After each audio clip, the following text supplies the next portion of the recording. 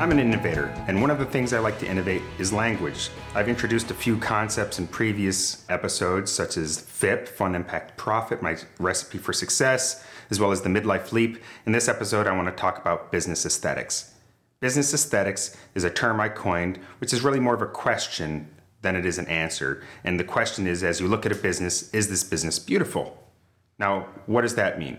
Well, if you're looking at a business and you're asking what is beautiful in a business, then obviously that's a subjective question. And so this is the subjective analysis of a business, but it's going deeper than just, is it profitable or do I like the products? It's really, is the business beautiful? And everyone's going to have a different answer to that depending on what they find beautiful. But there are some pretty standard things that people look for, like when they're looking at art or looking at music and assessing whether or not something's beautiful. In particular, they're looking for, does it have the right balance of characteristics? Is there enough negative space to the positive space? Is the interaction of the negative space and the positive space pleasant? Is there enough texture, enough rhythm, enough whatever elements are they combining in a way that's pleasing because of the ratios of those elements? Well, if you're looking at a business, the same sort of thing comes into place. So what are the elements that you want to see in balance in a business? Well, profit, of course. A beautiful business is going to be profitable.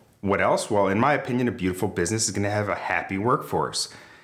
It's also going to have a happy owner. The owner enjoys what they're doing, feels good about what they're creating, and enjoys, the interaction with their employees. A beautiful business is going to have beautiful design in the way it presents itself to its customers and in the products that it produces. A beautiful business is going to do good in the world. It's going to give back. It's going to have a positive impact on the environment. Getting back to financials, a beautiful business is going to have more than one source of cash. Because if you don't have more than one source of cash, the business isn't robust. If that runs into some roadblocks or issues with the one source, and the business is going to stumble. And so obviously that's a less beautiful business than one that's got multiple streams of income, protecting it from harm if one of those should stumble.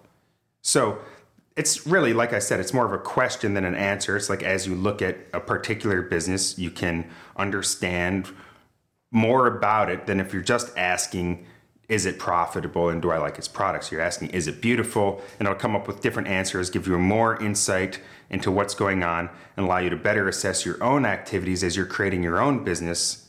Is my business beautiful? And it'll allow you to see where you're not, and then you know where you can address your energies and towards improving your business and your outcomes.